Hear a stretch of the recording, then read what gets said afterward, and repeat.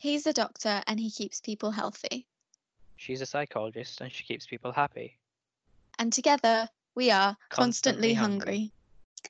Hello, and welcome to today's podcast. I'm Celine. I'm a clinical psychologist trainee, and I'm here with my lovely husband. Hi, I'm Talkeen. I'm a junior doctor working in West Yorkshire. And today we are joined by the lovely. Hi, I'm Rose. I am also a junior doctor. I'm working in the kind of Gloucester area, and I also have a second life as a yoga teacher. Amazing. Thank you so much for joining us today. No problem. Today's topic is all about kind of the emotional toll of working in healthcare. So one of the reasons that we're talking about this to set the scene, obviously, COVID has really brought to light how much demand there is on people in healthcare professions. We don't want to spend too long dwelling on COVID because everyone's talking about it and we just kind of want to get away from it. But the good thing about it is that it has highlighted some of these things that, we really need to be thinking about: how overworked our NHS staff are, how difficult it is to be in a social working profession, and so on. The types of challenges that we face on a day-to-day basis, it's hard. And a recent article in the British Medical Journal is showing that not only are frontline staff more at risk of physical health problems due to their work, they're also more at risk of psychological problems such as depression, anxiety, post-traumatic stress, and substance use. And I think it's really important to bear in mind that even outside of COVID, people in these professions have much higher rates of pre-existing mental health issues. So you can imagine how much that's been compounded by all the changes that the pandemic has brought about. The other thing to say is that doctors as a profession have the highest rates of suicide. And although there are interventions out there, obviously things like lack of time or stigma, make it really hard for you guys to take that up, even in normal times, let alone during a global pandemic. So I think it's such an important topic. And I think we really need to be thinking about, how do we help the helpers? So I think today we'll be focusing a lot on what it's like in medicine. I might touch on a little bit of what my experience is in psychology, two very different experiences. So it'll be interesting to hear what it's like and be able to compare those. I might know what Rose's answer might be to this question actually, but what was your first experience of the first time you either felt like you were about to cry or you were almost tearful during practice or during medical school? I don't know if it's one of the conversations we had whilst you were in Mansfield or if there was something before that as well. Oh gosh, that's a hard one. I mean, this is going to sound awful, but there were a lot of times that I felt like I needed to cry, and a lot of times I did. It's hard to pick out from medical school any one specific memory, and I think it's interesting you say, because tears for me are something that comes naturally when I'm both happy and sad. I think the most recent memory I have kind of that's clear to me of exactly what happened and why I was tearful is probably in my ED job now. Okay. And so, yeah, I think that's probably the most recent one I can remember clearly, because I'm a crier and I'm not ashamed of that. Do you have any with a patient focus at all? Yeah. Yeah, I do.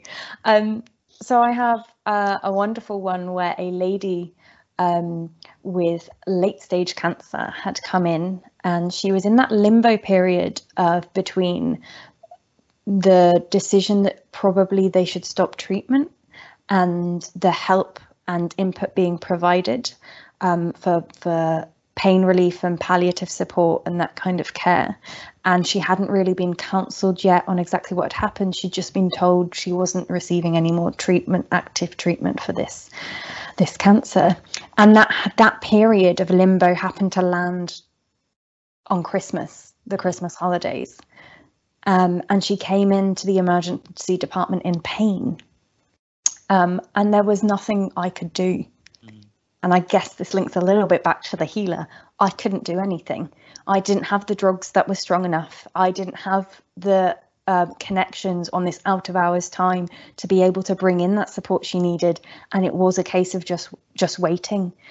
And I could do my best, but that she was already on kind of the maximum we could safely give, and I saw a lot in her. She was a similar age to kind of between me and my mum, somewhere around there, and all she wanted to do was get home and have her last Christmas with her children without being in pain and without being bedbound.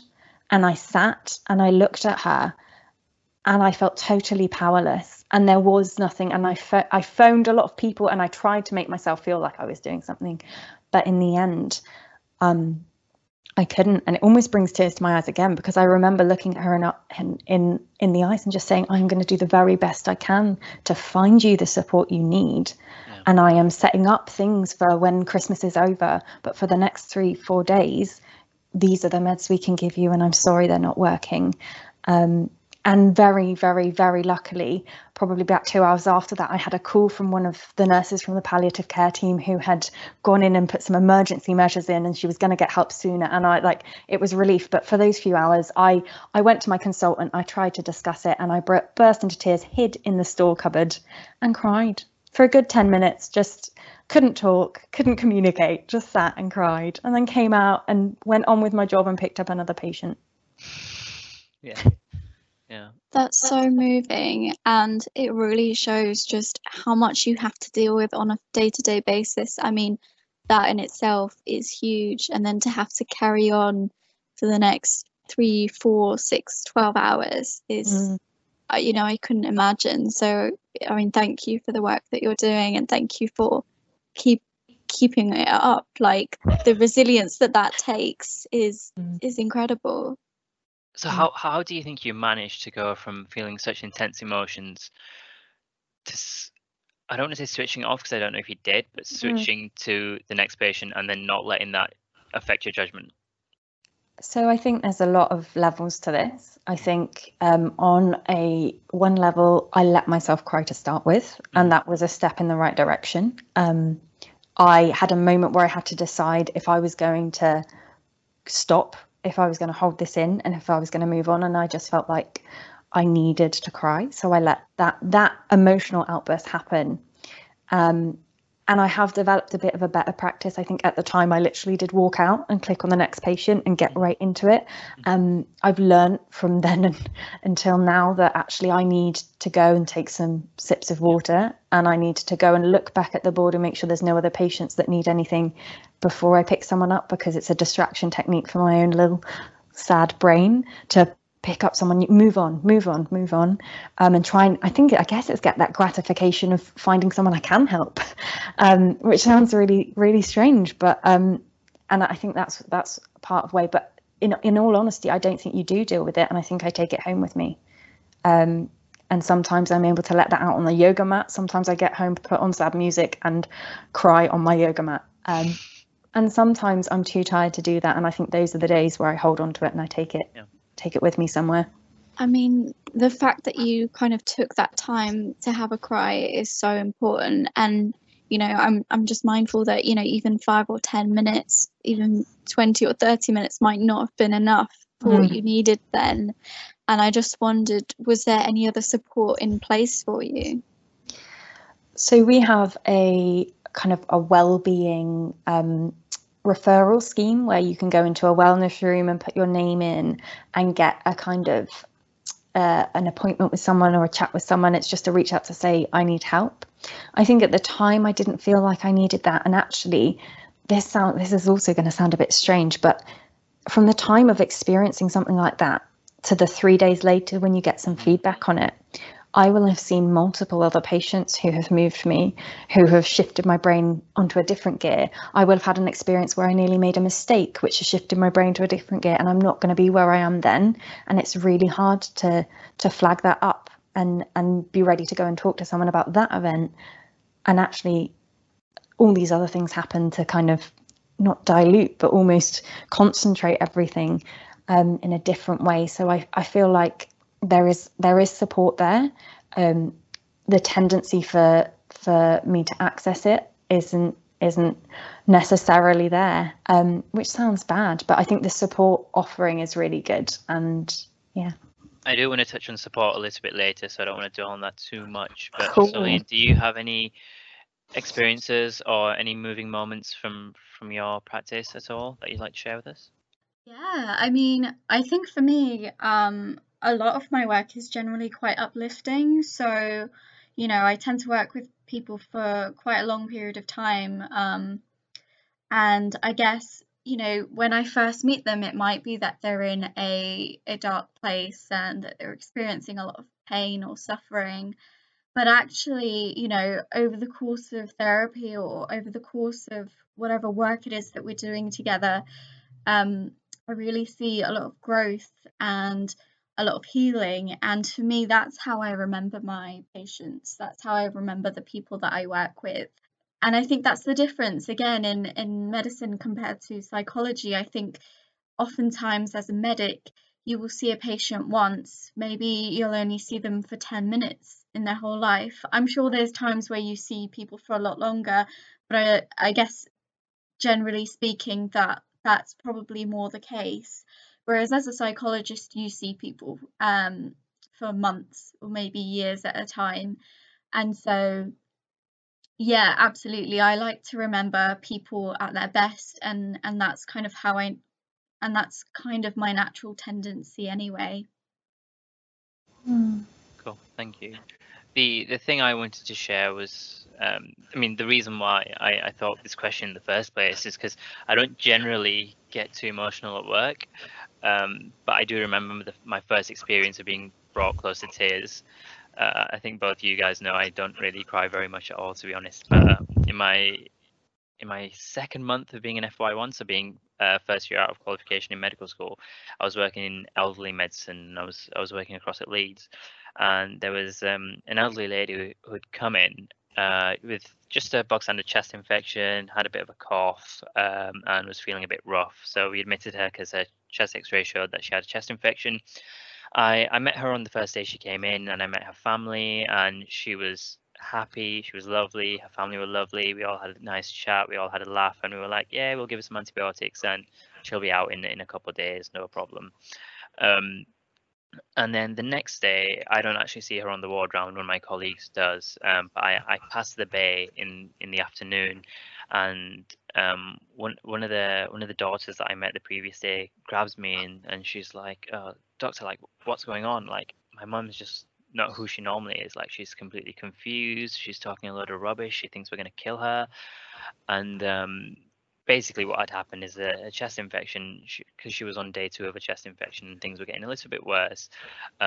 She essentially went into what we call delirium, which is just a phase of confusion that often happens with elderly people when they have infections and things that do get better. But I could just see the amount of worry in this family's face, and I really realized the impact of health and the wider family when it comes to medicine, and how I interact with this family will depend on how optimistic or how rubbish they feel about what's going forward. And I could just see in their eyes that they thought she was going to die within the next couple of days. Whereas if you've worked with elderly people before, delirium does get better over time, and oftentimes doesn't take too long. So that's what drew me close to tears, which I was really surprised about, actually, because it wasn't a horrible diagnosis. It's horrible to live through if it's your family. I mean, I had a similar thing happen to my mum just at the start of this year. And Celine will tell you that I was a bit of a mess then as well, because I was just thinking of the worst. But that's what brought me close to tears, which I thought was really crazy, from all the other things. What was it about that, do you think, that made it so emotional for you? I don't know, to be honest. I'm just trying to reflect on it now. I think it's just empathizing with the family to think everything's okay, and things just to go pretty much tits up in the space of 12 or 24 hours. Something they've never seen before, and they thought their mum was very well, and they've come to hospital and they've just got worse. I think that's what I thought was really sad. I think when a patient is getting worse, that's when things get sad. Or when you can't you can't do anything about it, or when you can't set anyone's expectations. I think that's a challenge I find that frustrates me and upsets me, is actually sometimes anything can happen. Sometimes we don't know whether someone's going to get better or not. Sometimes someone's delirium sticks around for 6 weeks. Sometimes it resolves in 3 days. And setting other people's expectations and managing other people's emotions with that knowledge yourself is extremely challenging. So I can understand why that made you tearful. The only thing I have to add really is one of the things I learned at work is when something like that happens, I don't tend to leave the situation as such. What I tend to do is find my nursing colleagues and I talk to them because they're very good at helping, very good at just talking to you and talking about what's going on and telling you you've done your best. That's my way to get around it oftentimes. That's so funny that you go to your nursing colleagues and not to your sort of doctor colleagues. What's that about? I will often go to them, but yeah, I think the nursing colleagues are always really good at calming you down quicker. They often have a level of experience as well. They may have worked on that ward or in that context for longer than you have and have seen things like this and be able to provide a bit of insight, and often have a great sense of humour too. They also know where all the biscuits are and they make a cracking cup of tea, so that usually helps. You know, this really makes me think about why people get into these roles in the first place. We know that there are certain types of people who are drawn to professions like medicine, mental health, and nursing. One of the ways that people conceptualize this is through looking at kind of archetypes. So an archetype is basically just a kind of framework or a way of understanding people or things or experiences. There's archetypes around the different types of healers. You know, like the wounded healer. This is someone who has experienced a deep wound in their life. Maybe it's from a trauma or something really difficult that they've gone through that has transformed them and, you know, made them the person that they are. It's become the reason that they take on a role in healthcare or social work. And I guess with a wounded healer, sometimes these people can fall into a trap of not caring for themselves because all their energy goes towards caring for others, and they just keep on giving everything they've got until they burn out. I'm sure we've all seen people in our jobs where this person is just so done. They're so out of energy, they're out of compassion for the people that they're working for.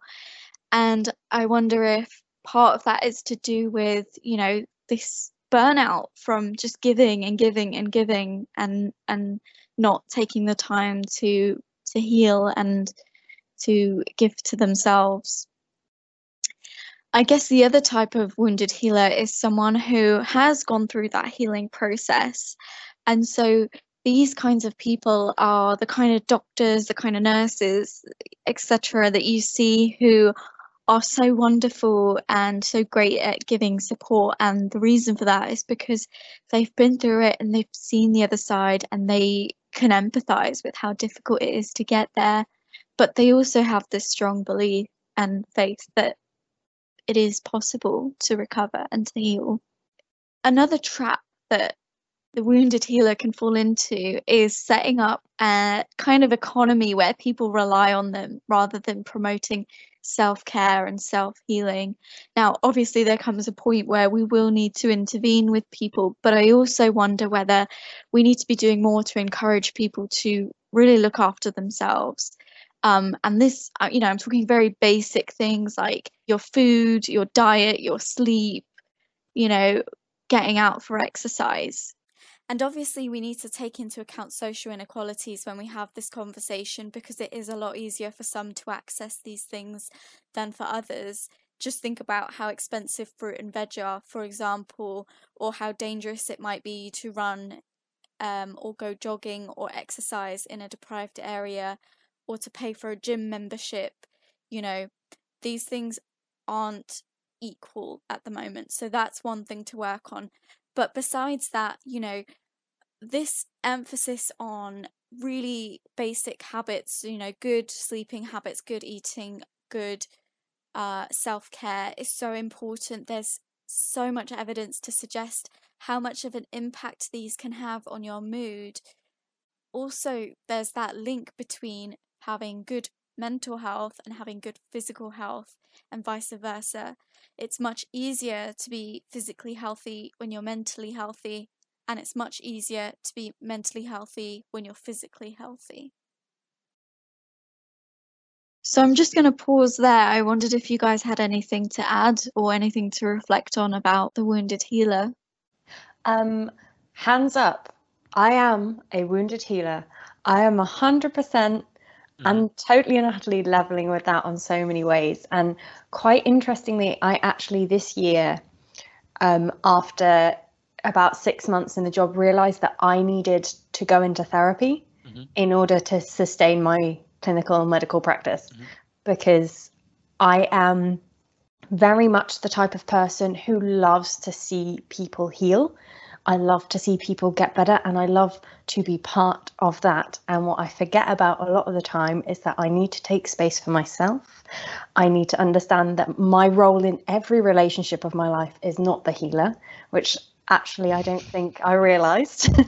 And it's something that completely blew my mind, that you can actually interact with others without needing to support or help them. And actually, like you say, it can be harmful and create harmful and damaging relationships with others if you are continually trying to find ways to support them without working on yourself as well in a healthy way. So yeah, I feel like I'm kind of in an AA meeting here, standing up with my hands in the air. Like, that is Thank me. you. Thank you. No, thank you so much for saying that. I think it's so important for, people to talk openly about these things. There's a phrase that we used to have at work that I loved. It's, you can't pour from an empty cup. It's so true. It's so true. I think that's a really interesting phrase, actually, because I feel like a lot of medicine has often been you actually have to continue pouring from an empty cup. That's kind of part of your role. It's you allow you allow your cup to get empty, and maybe you put a lid on it so you can't fill it again, and then you just carry on. So anyway, that's a little bit going off the archetype. I also would like to say thank you for mentioning, Rose, that you've been making use of therapy. I don't want to say seeking help or anything like that, because I think some people would say that's what therapy is, and I think it's actually a really balanced way to live life, particularly through something as demanding as medicine, especially when you've just started out in your first year and you're in the middle of COVID. So I think that's really great. It's actually something that I think, regardless of when I started medicine, I would have probably had to come to at some point. And I say had to in a way of, obviously I have a choice in these things, but it's a decision that would have presented itself to me. I've had a pattern in my life of working really, really, really hard and pushing myself to the point of burnout and then taking years out. And although that's one way of doing things, it's not the most sustainable and it's not the most risk averse, because if I keep pushing myself to the point of breaking, at some point I might go that little bit too far. So I've made the decision to try and work on being more sustainable, which actually means pulling back on a lot of the things I'm used to driving forward on, which is a challenge. That's great. What I did was I married a psychologist instead. So. Absolute genius. I think what you said about sustainability is so important. Like, you can have amazing doctors and psychologists and nurses and social workers, particularly, from people who are newly qualified, because they have that passion and that drive. And, society tells us, like, we've got to keep doing better. We've got to strive for perfection. And a lot of us do that really well. But the problem is, we can't keep on doing it for our whole lives. Eventually it catches up to us, and it does impact our work. Not only does it impact our work, it impacts our whole being, it impacts our whole life. And it's so important to be able to step back and recognize what you're doing, and the impact that it's having. So yeah, absolutely. Any other thoughts on the wounded healer? I just think for all of those healers out there who want to put a bit of a spin on it, it also has a slight domino effect in that if people watch others who they want to replicate or they respect, who are their inspirations, if they watch them push themselves past a point that is healthy for them physically or mentally, then it makes you set a standard then, watching others who inspire you, that is not healthy or is not helpful for you. And I think that's something that we see through the entire of healthcare and the entire social work, is there is just a stack of dominoes going because everyone is working so hard and so heartfully and not pulling back because that's not what we see others do. So I think it's important to note that not everyone who goes into a caring profession is necessarily a wounded healer. So, you know, you've got the archetype of the intuitive healer. This is someone who doesn't have strong or profound experience of wounds or pain or suffering, but still finds themselves drawn to helping and healing others. And this just comes from a place of intuition, just kind of knowing how to do it without necessarily knowing how they know. And this is something I see kind of in my work. There are some people out there who, you know, will talk openly that they don't know what it's like to experience mental health difficulties, but they still find themselves drawn to this kind of career. The other archetype I just wanted to talk about was the caregiver. So this is a slightly different type of healer. So this is someone who doesn't actually heal the wounds or the pain of the suffering person, but they find satisfaction in just caring for others. So these tend to be the type of people who are very kind, who are very maybe motherly, and it makes me think a lot about nurses and kind of the role that they have. Yeah, I don't know if you guys had any reflections on either the caregiver or the intuitive healer. I don't know quite where I slot in, and that's why I briefly mentioned to you at dinner that maybe you should go over the egotistical healer, because I think I just feed off people saying good things to me, but I don't know. I don't know where I resonate, but I can definitely see the caregivers amongst some of my colleagues in both in the medical and the nursing profession. I don't know if you can pick out anyone that you know, Rose. I mean, I'm currently working in the emergency department, and God bless you. I know. It's amazing. It's fantastic. You see the whole world reflected in front of you, from the very young to the very old. And I have seen, you'd think in such a chop and changing, very fast-paced environment, there wouldn't be room for that. But I have seen a handful of amazingly skilled nurses provide that sense of comfort. You know, that warm, fuzzy feeling when you even go near them, the hand on your shoulder, both to staff and to patients, and providing that kind of non-judgmental, always there, always friendly approach. And that's a deep sense of admiration from me to them, because yeah, those are the kind of people who I'm just like, wow, but it sounds like they fit into that carer archetype. Yeah, and what a lovely presence to have when you're in A&E, you know, someone who's just warm and helps you to feel contained. I think we need more people like that in the profession. Absolutely. And just to go back to what you said, Talcin, I did add in a little bit about sort of the type of person who goes into this with you know, their sort of ego in mind, and there's nothing wrong with that. So sometimes the wounded healer can, you know, like set up that economy where they need others to rely on them, and that's all about, you know, needing that praise. They might not necessarily say that, or they might pretend that they're above it, but they enjoy being on that pedestal, and they secretly crave this admiration and worship that accompanies, you know, being in a high up profession, so being a doctor. And I don't think there's anything wrong with that. I think it's, you know, it is a respected career for a reason. But again, you know, this is an example of a wounded healer. This is someone who is looking for validation. I'm feeling very exposed right now. I can feel you. I can feel the exposure through the computer. but it's an important reflection to have, and I think it's good to be kind of self-aware and to look at, you know, where you're at the moment. Not to like seem like a sycophant either, Talkeem, but I've seen you when you're feeling at your most well, when you're feeling on top of things, or when you're demonstrating that role as a healer, and when you're walking in those steps or walking in those shoes, and you're shiny and you exude a really positive energy. And so I think it can't be a negative thing in a way, you know, everything in moderation, but it makes you who you are in a way. And I think then it makes you bring joy to others. So that's Thank you, Rose. That's really nice for you to say. I really miss you. I think the other thing, Talkeem, is that in work like yours, especially when you're surrounded by junior doctors and medical students and things like that, to have someone who has that level of confidence is so reassuring, you know, to people that they feel like, okay, well, you know, I don't know what I'm doing, but this person knows what they're doing, so I can follow their lead. You know, perhaps they look at you as a role model. Maybe, you know, at the very least, you get things done, right? And you do it well.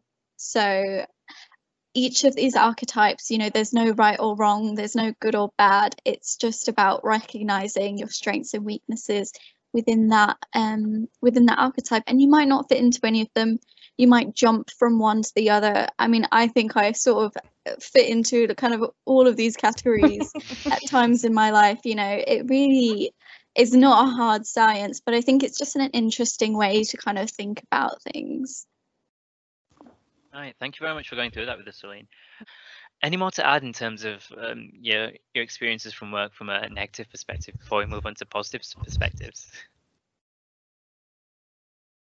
No? Okay, so we'll go back to Rose. Can you think of a recent or a memory that really sticks out for a pleasant experience from work?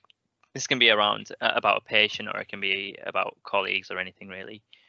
I mean, I feel like I need to sell a little bit. We've been breaking it that so, but I'm going to be completely honest. So yeah. I've had wonderful moments of connections with my colleagues. I've had a wonderful sense of kind of camaraderie in teams, and I have met some amazing and supportive junior doctors who almost feel like family. You can be on a ward with them for 3 or 4 weeks or a placement, and you feel like you can't imagine life without them, and then you move on to your next placement, and it's very strange, but they are solid and they wave to you around the hospital, and you build this wide net of friends. Probably some of the most heartwarming and fuzzy, joyful moments I've had have been to do with patients, because that's what makes me tick, probably.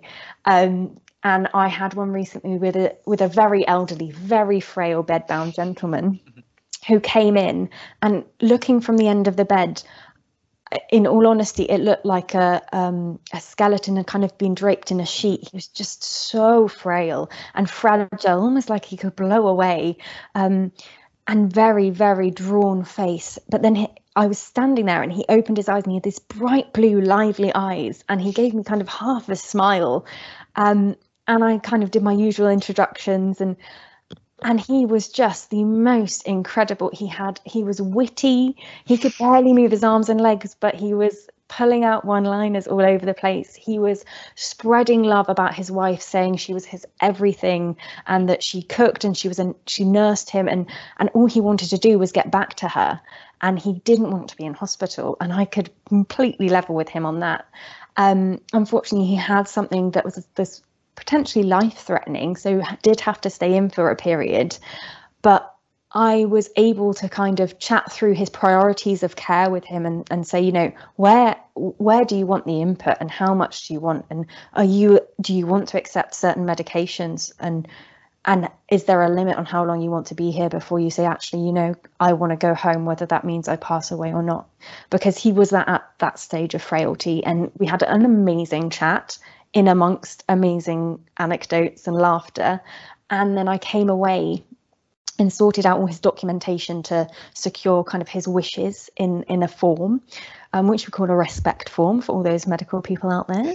And I came back and I said, I've had a chat to your wife on the phone, and I've done this. She sends her love. And he just looked at me, and he grabbed my hand, and it's the first time I'd seen him probably reach out and move. And he held it, and he looked me in the eyes with these bright, beaming blue eyes, and he just said, I was hoping for someone like you. And I said, what? What do you mean? And he said, I just wanted someone I could talk to. I was so afraid coming into hospital that people wouldn't listen to me and people wouldn't look at me. And you've looked me in the face and you've told me that I'm safe. And that's all like all I wanted. And I just felt this like buzz of electric energy. And I kind of sat there for like what felt like hours, probably was 30 seconds, just holding his hands and smiling at him. And we didn't say another word. And I'd already briefed him on the fact that I'm an ED doctor, so I'm going to say goodbye to you now, and you're going to go up to a ward. And so he knew that was the case, and we kind of parted, and I just walked on clouds, because even in the perverse way, I knew that actually probably he didn't have very long left to live, and he didn't want to be in hospital, and all of those things. I felt like I'd made a difference to his experience, and I felt like those precious days or weeks towards the end of your life are the most, are some of the most important in setting up kind of the quality of your life and how you feel on your deathbed, which we don't talk about as medics enough, I don't think, because we watch a lot of people die. And it was just amazing to be able to provide a bit of comfort for him and to feel like I really connected with someone. Someone so much older than me as well. It was amazing. And I just, even though I did cry at that one as well, but it was like a positive cry. I don't know whether other people do that. It was like a smiling, beaming, eyes watering, no one look at me cry. I'm radiating sunshine. So that was my positive experience. And it was just astonishing. Yeah. How long do you hold on to those positive feelings for?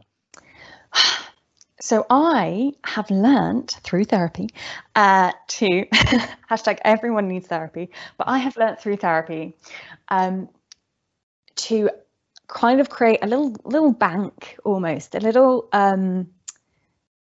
catalogue of things that I can call upon when my questioning, doubting, shaming kind of inner dialogue comes up, to bring myself back to remembering that I can feel positive sensations in my job, about myself, in all of these ways. So I keep a little cache and I have a journal. So although those positive feelings when I come into work in the morning aren't there every day, I feel like there's something I can draw upon. They do fade. And in the days where I've maybe made a mistake, which is another thing we don't talk about enough as medics, but when I've done something wrong, I'm fallible. In those days where I feel like the narrative is really loud, I can't connect to them at all. And that's a shame.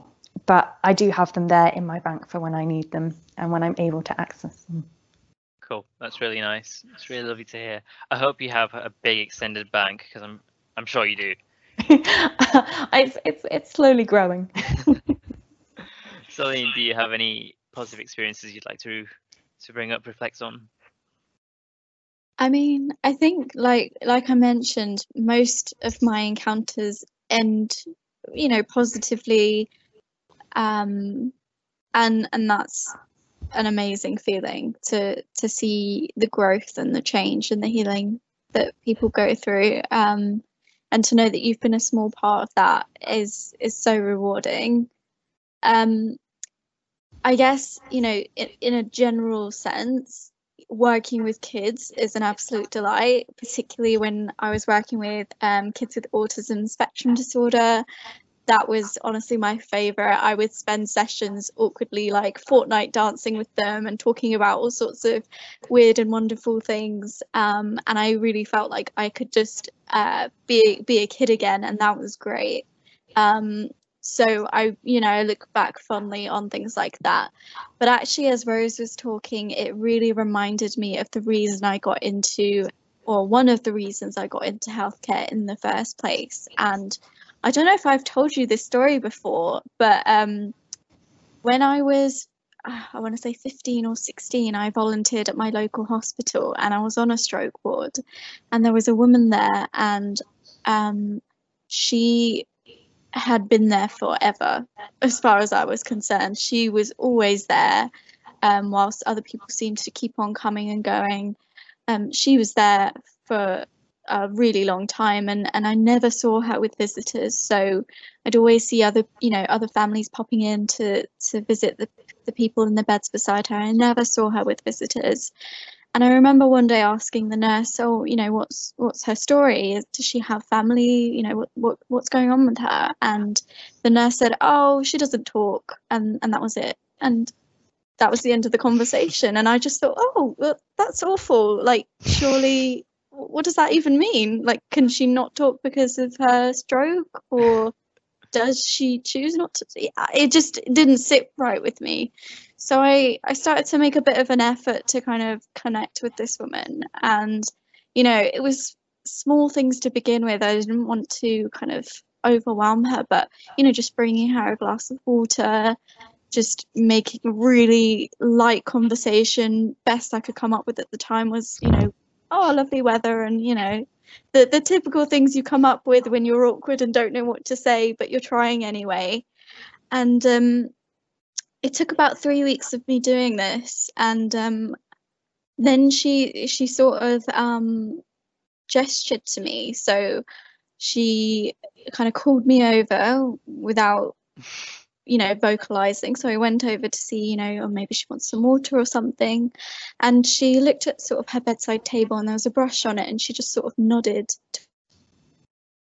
towards it. And I picked it up, and I asked, "Oh, would you like me to brush your hair?" And she nodded. So I brushed her hair, and for the first time ever, I saw her smile. And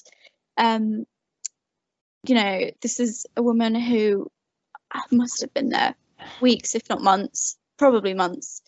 And I'd never seen anything from her. She was always very still, very, you know, quiet, and she smiled. And then when I put the brush down, she said thank you, and that was incredible.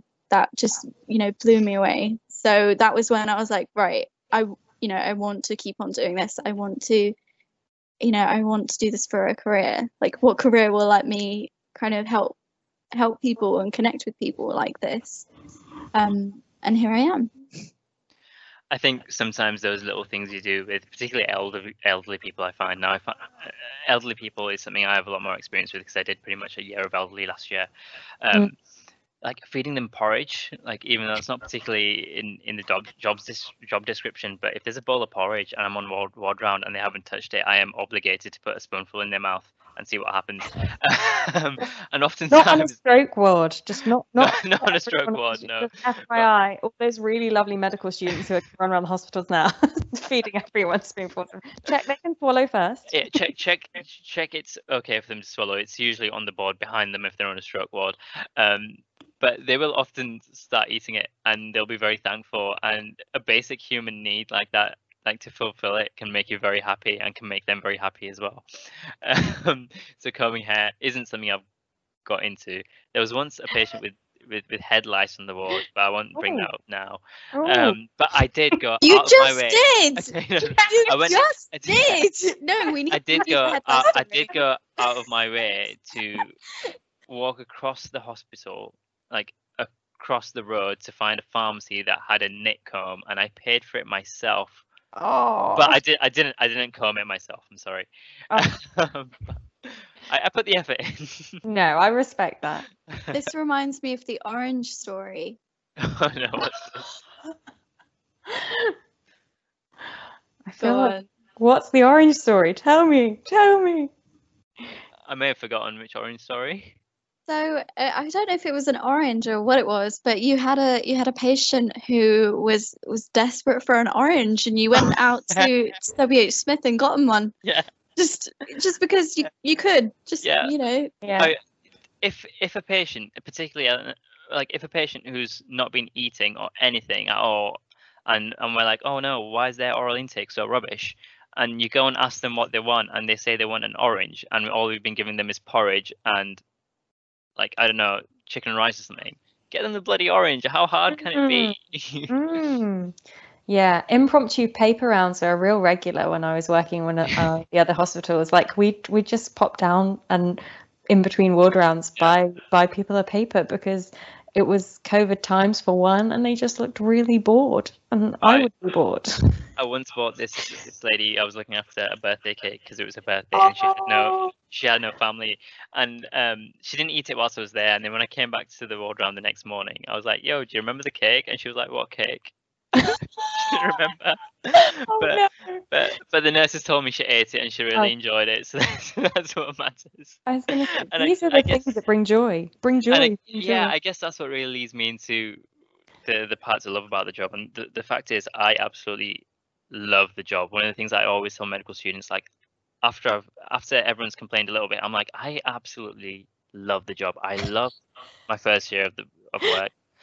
I loved what I was doing during COVID times, apart from the rotas, which I'm going to touch on in a second.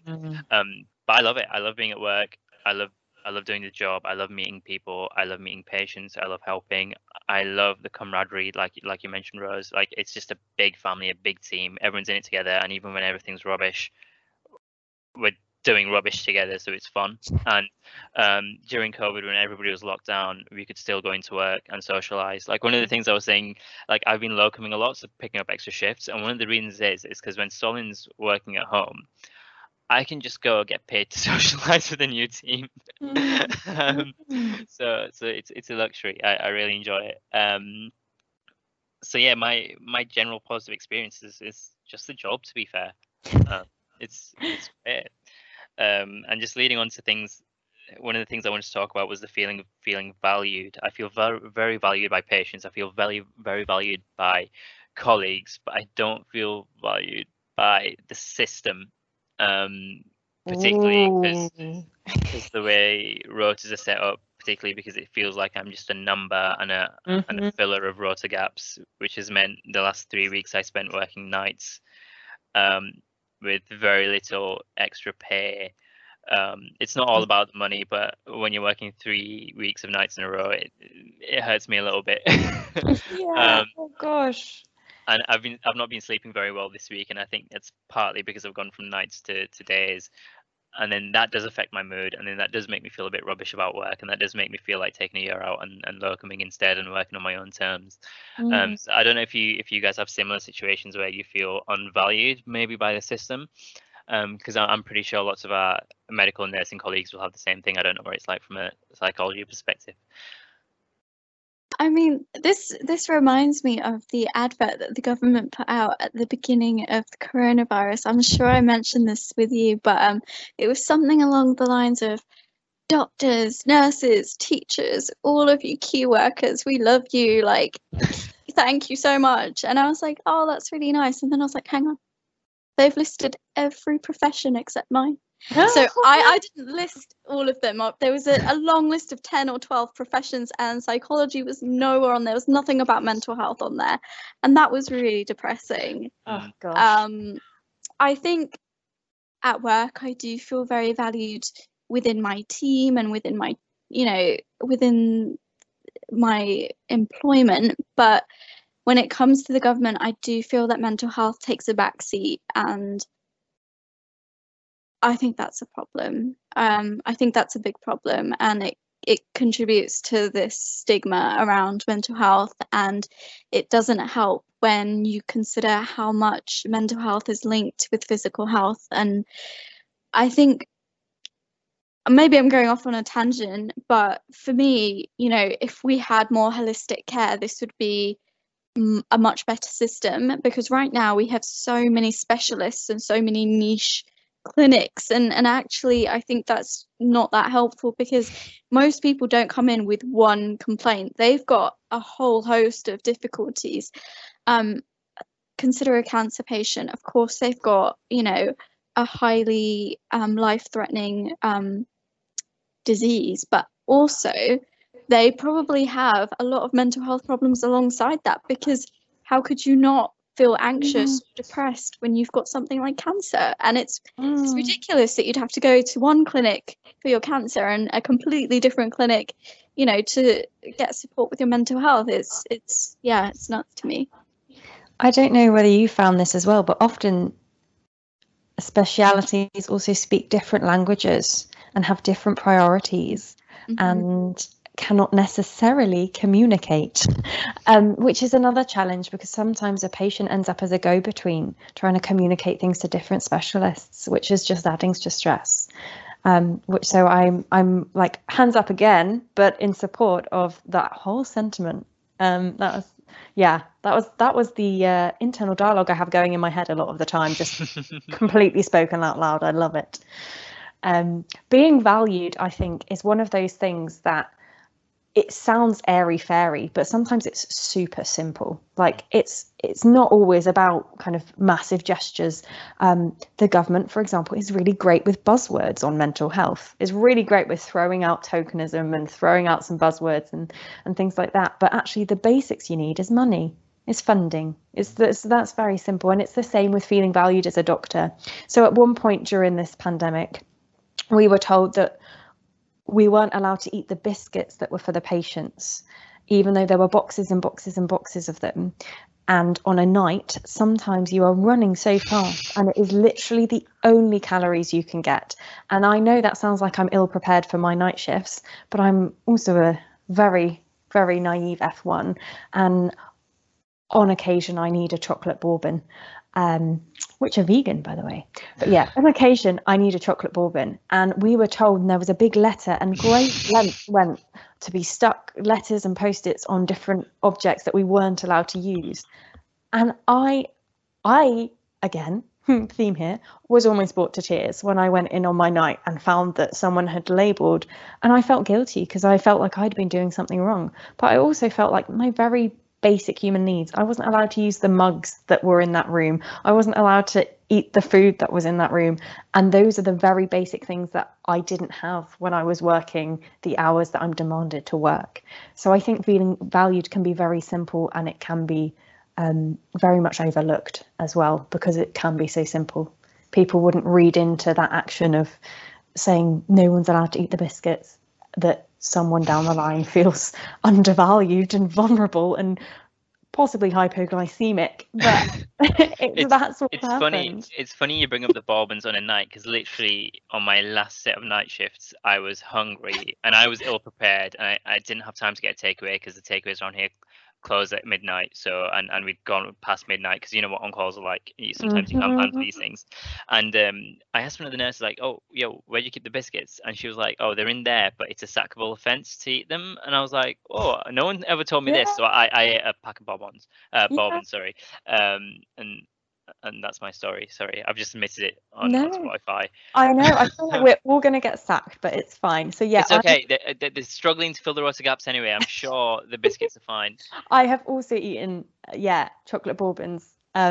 So I feel like it's those little things, and sometimes when someone makes the effort to make sure that those things are provided, suddenly it all changes. But also decent working hours would be great. As an aside. Yeah. And again, I think that comes down to money as well, with which is, I guess, the realistic things the government just needs to sort out. Thank you, and good night. No, I think this is an area where I feel really blessed, because as a psychologist, this doesn't apply to every psychologist, but certainly most of them, we work 9 to 5, and so there's that we at least know we can kind of plan our time. And one of the hardest things about being married to a doctor is, like, I never know, like, are you around next week, what are you doing? And we can't make consistent plans because the shifts are just so unpredictable. And there is a lot of night shifts, a lot of weekend working, lots of unsociable hours, and I don't know how you do it. Do you remember when I told my rota coordinators about 2 months in advance that we were getting married on the next on a day, and I wanted the following week off, and then when I got the rota given to me 3 weeks before I started the job, I was working that weekend and the following week. Yeah. Wow. So just to wrap up, because we've definitely hit the 1 hour mark. We've been talking for so long. How can people in these careers best look after themselves, do you think?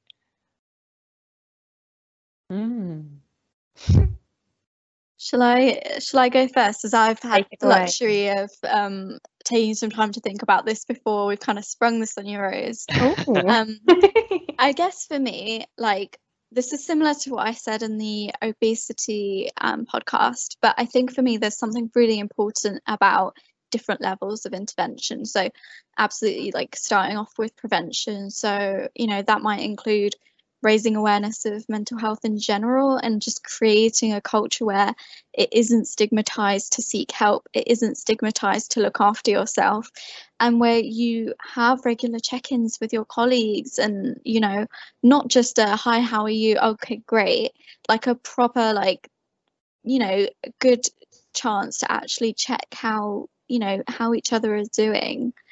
I think that there need to be targeted interventions in place. So like Rose mentioned, you know, whether it's a wellbeing team associated with the hospital or the clinic or wherever it is you're working, or effective signposting to where that support can be received. And then on a systemic level, again, it's all about kind of creating this wider culture of self-care, and really being able to promote the use of boundaries in work. So not staying beyond your shift, not going like above and beyond all the time, because that's not sustainable, and being able to have a work-life balance, because, you know, you can go through a lot at work, and if you have the chance to recharge yourself, or if you have other things going on, then at least that's something to hold on to and something to get you back to yourself. Whereas if you're going from one shift to another and you just have nothing else going on, nothing else in between, you're staying late, you're seeing your seniors staying late, and you know, it just becomes a very toxic environment, and it becomes the only part of your life. And then as soon as something goes wrong, it all comes crashing down, and that's when it gets really difficult to cope with. And that's why I think there's such high rates of burnout, there's such high rates of you know, leaving the profession, and you know, we have to be frank, there's high rates of depression and there's high rates of suicide, and you know, we need to be moving away from that, and we need to be encouraging people to do what they need to do in the name of self-care, but also providing opportunities for them to do that. Rose, do you have anything to add there? Oh, once again, my internal dialogue. I'm going to claim credit for everything you've said just now. No, so I guess we can look at it on the personal level of, I think, what has benefited me and what I've had to learn. I came into this and I was like a Bambi on a skateboard, like just trying to stay somehow surfing above the surface of having a bit of a breakdown, because it's a scary job and there's lots of responsibilities. And also suddenly I had a dog and a relationship and a house and bills and all of these adult things that I'm semi-allergic to, if I have to admit. And all of these things were going on at the same time. So I think Bambi on a skateboard to start with, but I think the things that I've learned from that, and I've started to feel a little, probably hopped off the skateboard now, probably just on ice at the moment, but I have learned that reflecting, and I know it's something that we say and often in the medical profession, I am going to point fingers at all of you, we all roll our eyes and like, oh, reflecting, we have to do this many reflections, but actually reflecting on your mood and your practice and understanding where you are putting your energy, because sometimes I feel like I don't want to do this job anymore, and it tends to correlate directly with when I haven't had enough sleep, when I haven't drunk enough, and when I haven't eaten food. All of those things happening are enough to make anyone feel like they want to give up. And you know, in those situations, I still go and I realise I've been treating patients without having eaten or having been bursting for the toilet for 6 hours, and you don't notice. And it's only by reflection and signposting in your own mind and getting in a routine of questioning every time you pick up a new patient or every time you do a new ward round, every time you pick up a new task, have I actually looked after myself? Basic needs at this point. Where is my mood going? What directions are my mood going day to day? And are there any things that are influencing those that I can control? And prioritizing, I think, is another thing. Having some non-negotiables, some boundaries of, I'm doing this. I'm gonna go for a walk outside at least 3 times a week, and if that means I have to say, actually, I'm going home from work now, and I'm going to have to hand this over, even though I don't want to, I'm going to do that. those kind of things on a systemic level. I mean, exactly what you said. We need an open culture. We need people absolutely putting their hands up and saying, oh yeah, I asked for help here, and I posted my name in the wellbeing box to get phoned back 3 days ago, and oh yeah, I go to therapy regularly. And if you're not going to therapy regularly, or if you're not doing those things, maybe voicing that to people, because actually if someone comes up to me and said, I had a hard time, but I'm not going to put my name in there, I can just facilitate a question why, and I'm sure any of your colleagues will. So I think it's just having those conversations and putting yourself out there and talking about it that will shift the culture. I think there may be a level above some of the generations that may not be ready for the well-being friendly, fuzzy, soft cushioned room, but see if within your junior team you can really open up those channels of discussion. You mentioned some of the old school doctors not ready for change, and I think the really good thing right now is I'm starting to see registrars tell me that I need to take a break. Registrars making sure that the F1s are going for lunch. I definitely tell the F1s to go for lunch. I will be the first to leave for lunch if I'm on ward cover. I'll be like, right, it's lunchtime, like everything else can be sorted later. And one of the things I learned early on whilst I was still in medical school when I was on my elective was the GP I worked with. He taught me to take at least 3 5 to 10 minute headspace breaks, where he just put everything down, let his head flap back into his chair, close his eyes, hands across his chest, and he'd just chill. And that's been really useful on busy shifts as well, just headspace breaks. Although now they've gone from 5 minutes to going down to the mess, getting a coffee and chilling for 15 minutes. I don't mind if my list still has 10 patients left to see. I'm going to work more efficient if I've taken that break. And I think it's definitely a culture shift change. No more 12.5 hours of work without taking breaks. It's just silly, and it's unneeded, and it's inefficient. This really links to kind of one of the main differences that I've seen in terms of the doctor's training compared to a psychologist's training, and that is the level of supervision that you guys get, which sounds, from what I've heard, minimal to non-existent. So as a psychology trainee, I get, at the moment I'm getting an hour and a half a week of supervision where I have the opportunity to reflect on what I'm doing with my patients, what I'm doing with my life, and how to improve. And I'm constantly learning in supervision, and I just think it's such a valuable space, and that in itself might be enough for someone to not feel that they need wellbeing support or therapy. It might be that middle ground where you're learning and you're developing and it's part of your training and development, but also what you're doing is really contributing to client outcomes, and it's really contributing to your own well-being. So supervision is so valuable, and I really think you guys need more of it. Great, I think that's a wrap. So thank you so much both for sharing your experiences, and thank you, Rose, for being here. It's been truly lovely to have you. Lovely to be here. It's been awesome. I'm smiling. You've been listening to Happy, Healthy, Hungry. Thank you so much for tuning in this week. Please do feel free to email us with any feedback, comments, or questions, or topics that you'd like us to discuss. The email address is happyhealthyhungry@outlook.com. We'd love to hear from you. See you next week. Bye.